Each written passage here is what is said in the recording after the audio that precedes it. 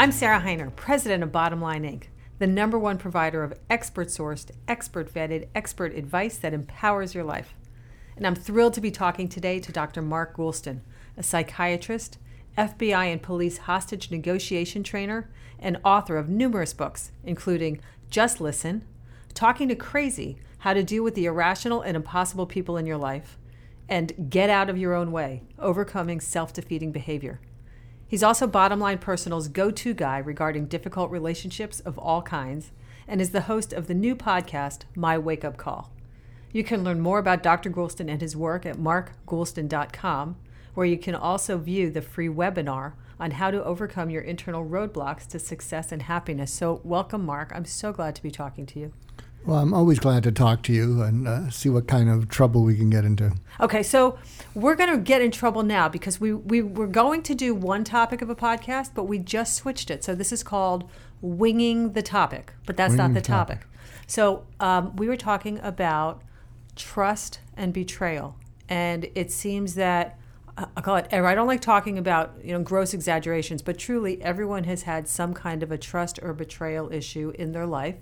They've been betrayed, they thought they could trust, or they have been the betrayer. So the question is, can someone re-earn trust? And how can someone re-earn trust? So you guys give me the overview, and then can we talk about both sides of it, as the liar, as the betrayer, and the betrayed? Absolutely. And I think it's really timely because as I look out in the business world, trust isn't important anymore. I mean, it should be, but really what drives business deals is whether you have confidence in whether the other person can do what they say they can do, and then if they don't, you sue them. Because, I mean, that's how we've sunken. It's not really about how much we trust each other, because nobody trusts each other. I'd argue the other way. I'd say that integrity doesn't matter anymore. That people don't have integrity and don't keep to their word. That's right. So that I think trust is still important, but people don't feel like you want to be able to trust, but people somehow don't feel the need to deliver on their promises. Yeah, absolutely. People don't follow through. I have a saying, follow through means never having to say you're sorry, which segues into what's a full apology. So if you have betrayed someone, lied to them, but you have to be ready to actually turn a corner and heal it. So you have to know that you did something wrong first. You have to know that you did something wrong, and you have to own it, and without excuses. So how do they know it? Because a lot of people don't even know it, right? They're chronic liars, or they're chronic promise breakers. Okay, so this isn't for the chronic liars. This is for the person who would like to earn back trust, because none of us are perfect, and we're all capable, certainly, of disappointing other people. But this is if you've gone a step further and you lied, you cheated, but you really want to fix it. I mean, let's put our cynicism aside and say that there are some people who actually want to fix it and they want to earn back the trust, because if you're around someone who's always walking on eggshells, who won't lower their guard with you, it would be nice to have a handy formula. And I think this one works because it's stood the test of time now for probably 25 years, and I'd welcome you poking where it doesn't fit. So when you've lied to someone or deceived someone, what you trigger in them is what I call the 4 H's. They feel hurt. They actually hate you for taking away the ability to trust you.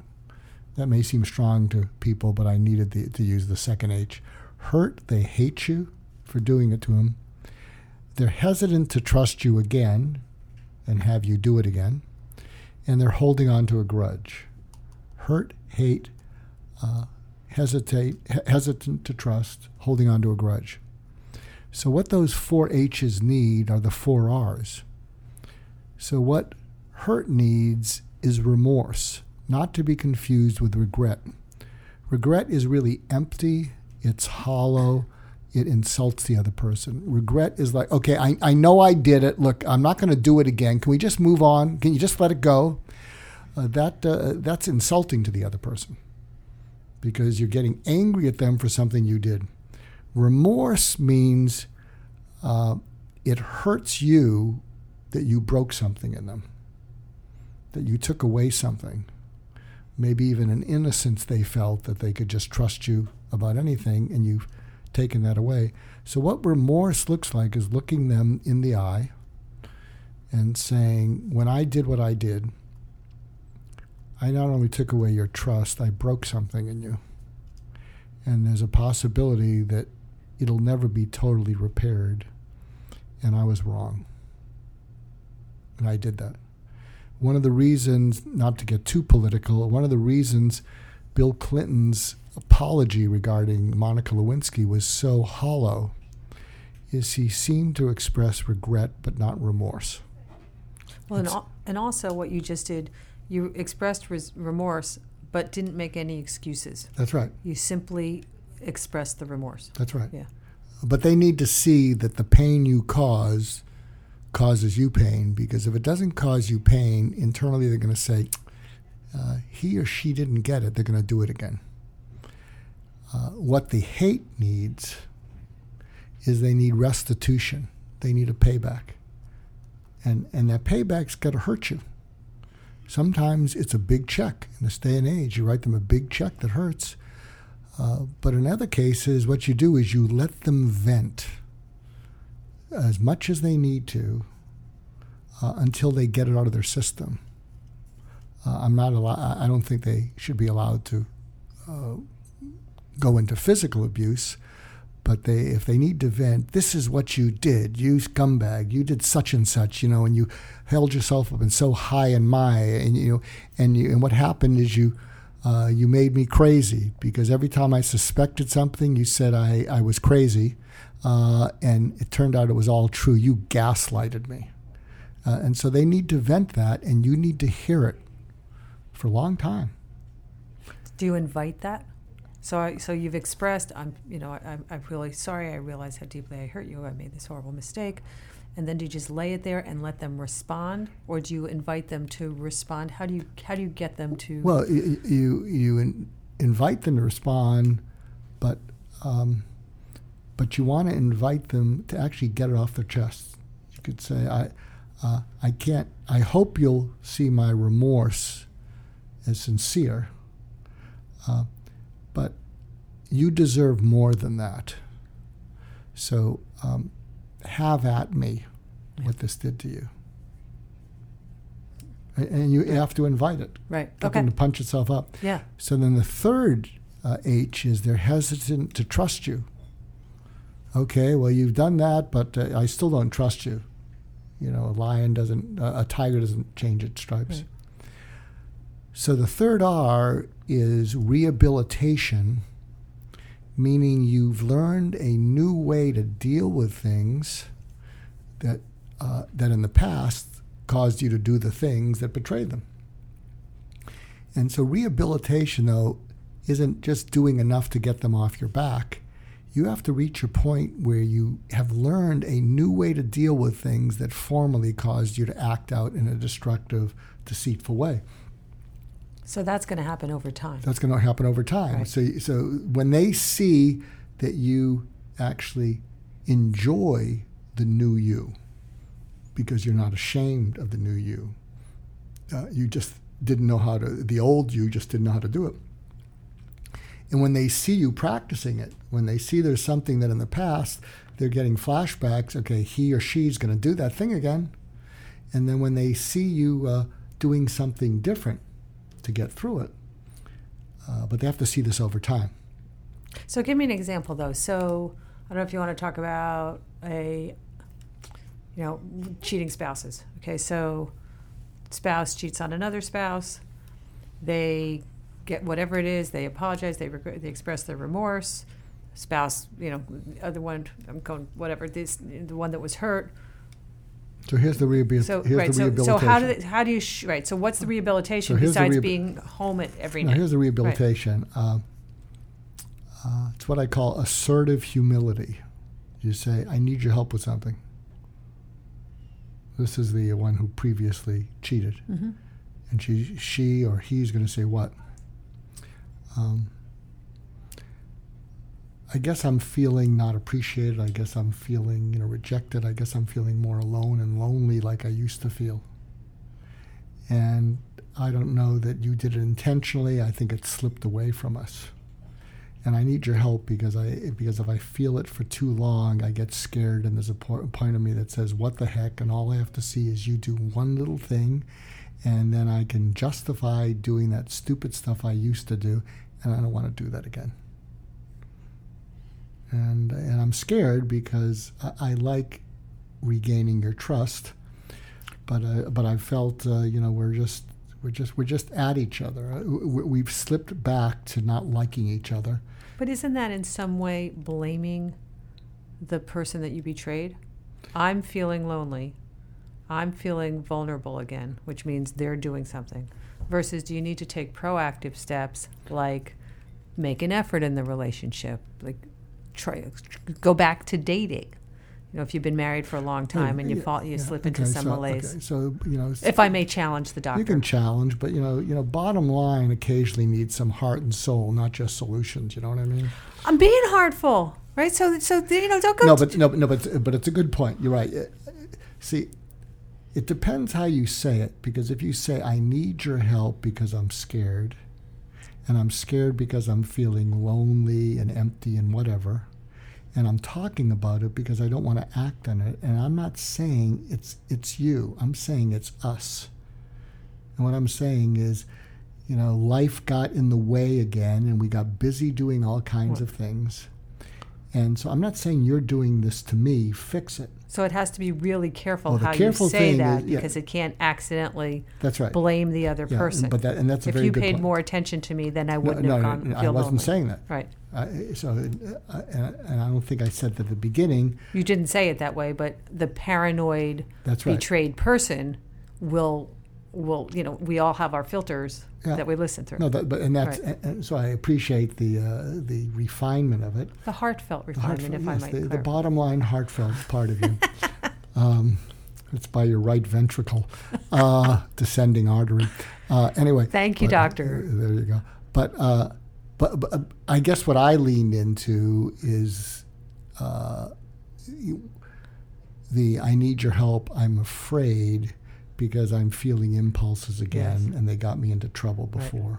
And it's not your fault, but it's our responsibility. And what can we do about it? And I'm talking to you rather than looking for some reason to drive me to do something stupid. Right. And go out of my way when you said the wrong word, and I say, if he or she's going to do that, I can do whatever I want. So I'm scared. Right. But I like your refinement. So that's the rehabilitation, as opposed to never saying that. And then the fourth H is holding on to a grudge. And this is the neat part of it. After you've done this for a minimum of 6 months, so you've internalized the first 3 into your personality. So it's like a natural part of you. It's not just a habit, it's a part of you. You can't change the past. And so the fourth R is you request forgiveness. And so what you say to the other person is, I can't change the past, and I'm going to continue as I have been, not because I owe it to you, but because I like being a better version of myself. But I would like you, I know you can't forget what I did, but I'd like you to forgive. And you don't have to, but I'd like you to forgive. And so, but you have to have a track record of at least 3 months of the remorse, restitution, rehabilitation. And if they say, well, it's interesting. Not yet, right? Well, it's interesting because I've seen couples, because years ago I did the getting divorced couples back together again, so that's where I developed this. And what I say is, if you really have done this for 6 months, and it's not just an act, it switches from you being unforgivable to their being unforgiving. Right. And what I've often said when we ran into that is, and again, I'm a hard judge. I mean, I don't take someone hurting another person lightly. But when I've thought, I think they've done it, and the other person says, well, I don't know that I can do this. I might need a little more time. Well, that's fine. But if someone says, I don't think I can ever forgive them, what I usually say is, who'd you learn that from? Mm-hmm. And there's always, what do you mean? Well, was mom or dad unforgiving towards each other? Towards you? Did they get divorced? Have you ever been the recipient of someone who was unforgiving? What did that feel like? And invariably, they recall something. So knowing the way it felt to be the recipient of someone who was unforgiving forever, would you ever want to make someone else feel that way? Because you're doing it. So that's the steps, because I was going to ask you what happens if you've been the one that's been betrayed. You know, how can you build that trust again? You're always going to think the minute they're late, the minute you can't reach them on their cell phone, that you've got to find again, so right? You've got to find a way to let it go. But right. The leverage is you don't have to let it go. But are you reminded by someone you had to deal with right. who never let it go, in which you were the recipient of it? Do you have a sibling who just never let it go? Do you have someone? And the point is, has this person done what they need to do? They're not asking you to forget about it, and then you have to work on it yourself. But given that you wanted this to go in two directions, by the way, if you're the one who's been betrayed, and it seems like the other person, says they want to heal the hurt, so you can use this as the person betrayed and say, you say you're sorry. I'll tell you what I need from you, and you can give them the formula. Before I'm ready to get past this, right? Because I'll tell you what I feel. I felt hurt when you did it, and quickly that went into anger and hatred. How could you? And I don't believe a word you say, and you're damn right I hold on to a grudge. A grudge is a way of keeping my guard up.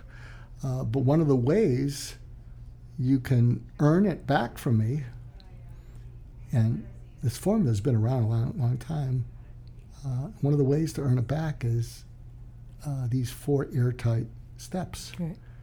And none of them are easy. And the first one's the toughest. Because I need to see remorse, because if you can't look in my eyes and see what you did to me, that you broke something that previously wasn't broken. And sure, I might have been vulnerable because of my background, but you broke it. If you don't see what that did to me, I don't know that I can ever move forward, because I won't believe you. Right. So what happens when they're not even aware that they hurt you? So some people, obviously you get caught cheating. Okay, I know that I hurt you. But there are some people who, I don't know what, they're minor liars, or your kids who are a liar or something. How do you help somebody see that doesn't see it? How do you tell them that they betrayed your trust? Well, there's something that I talk about in Just Listen. And it's also in Talking to Crazy. It's called the wince confrontation, which means when you're going to confront someone about something that's a character defect or a behavior, you can't come at them from anger. You have to show that it hurts you to have to say this thing that's going to just lay them out. And so, and one of the ways I like to preface that is you say to someone, so I'll imagine, let's say I imagine I'm your husband, and you want to help me be aware of it. So now, this may not get through to certain husbands, but it would get through to me. If you were to say to me, I need your help with something, in this tone, not in a demand, I need your help with something. Mm-hmm. What's that?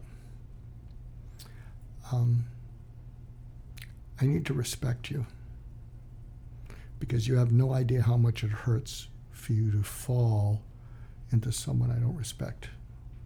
Yeah, trust and confidence important, but if I can't respect you, then I can't respect me for staying with you.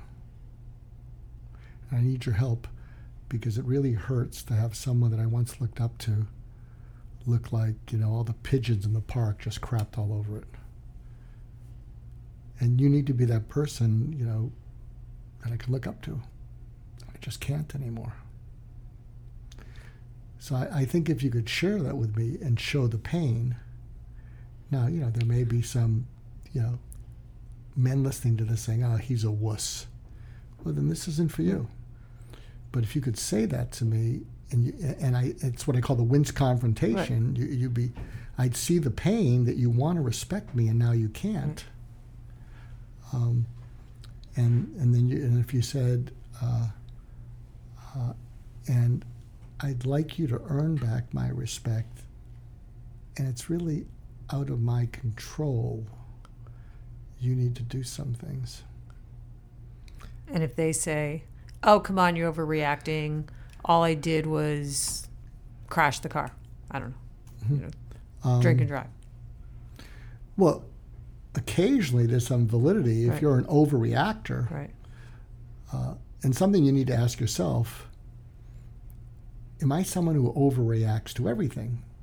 Because if I overreact to everything, then I got to look to it. But if I don't, if I say, I beg to differ with you, I don't overreact to most things. You can ask the kids, you can ask whoever.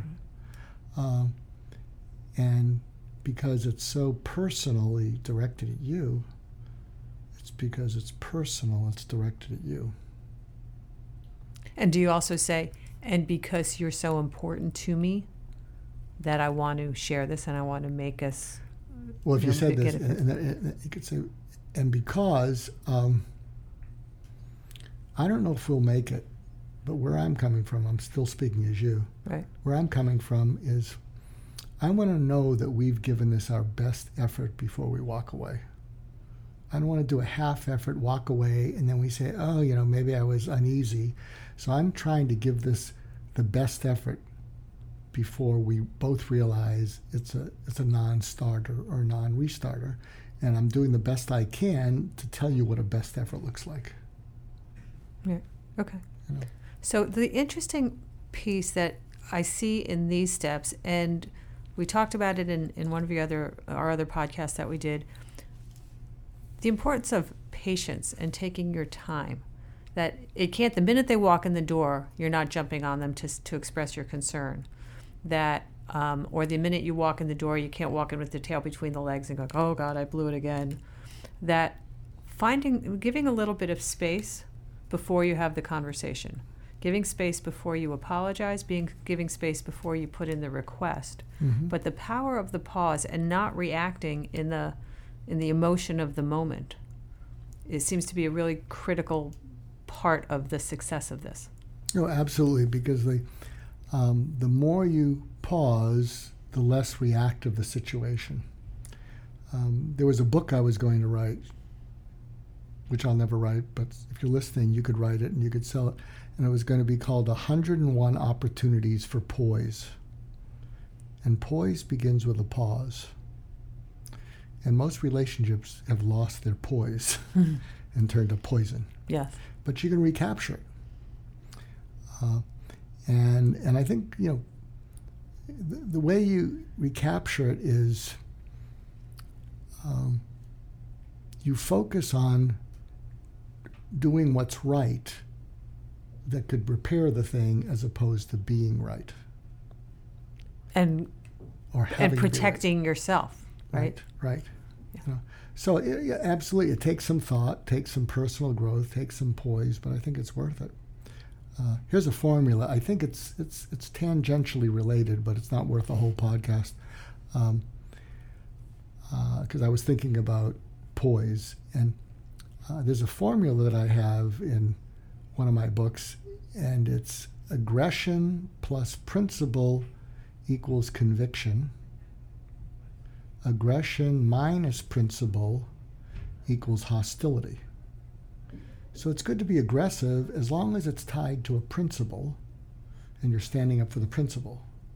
If you're not standing up for anything other than a personal slight and there's nothing there, you'll be hostile. And the best example I have, which still raises the hair on the back of my neck, especially since we're looking for leadership in the world and see what it does to you.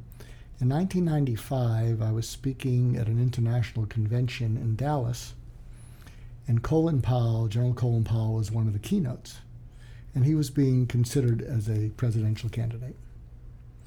And this was a real estate convention, and people are saying, it's more motivational rah-rah than inspirational because, these are dealers.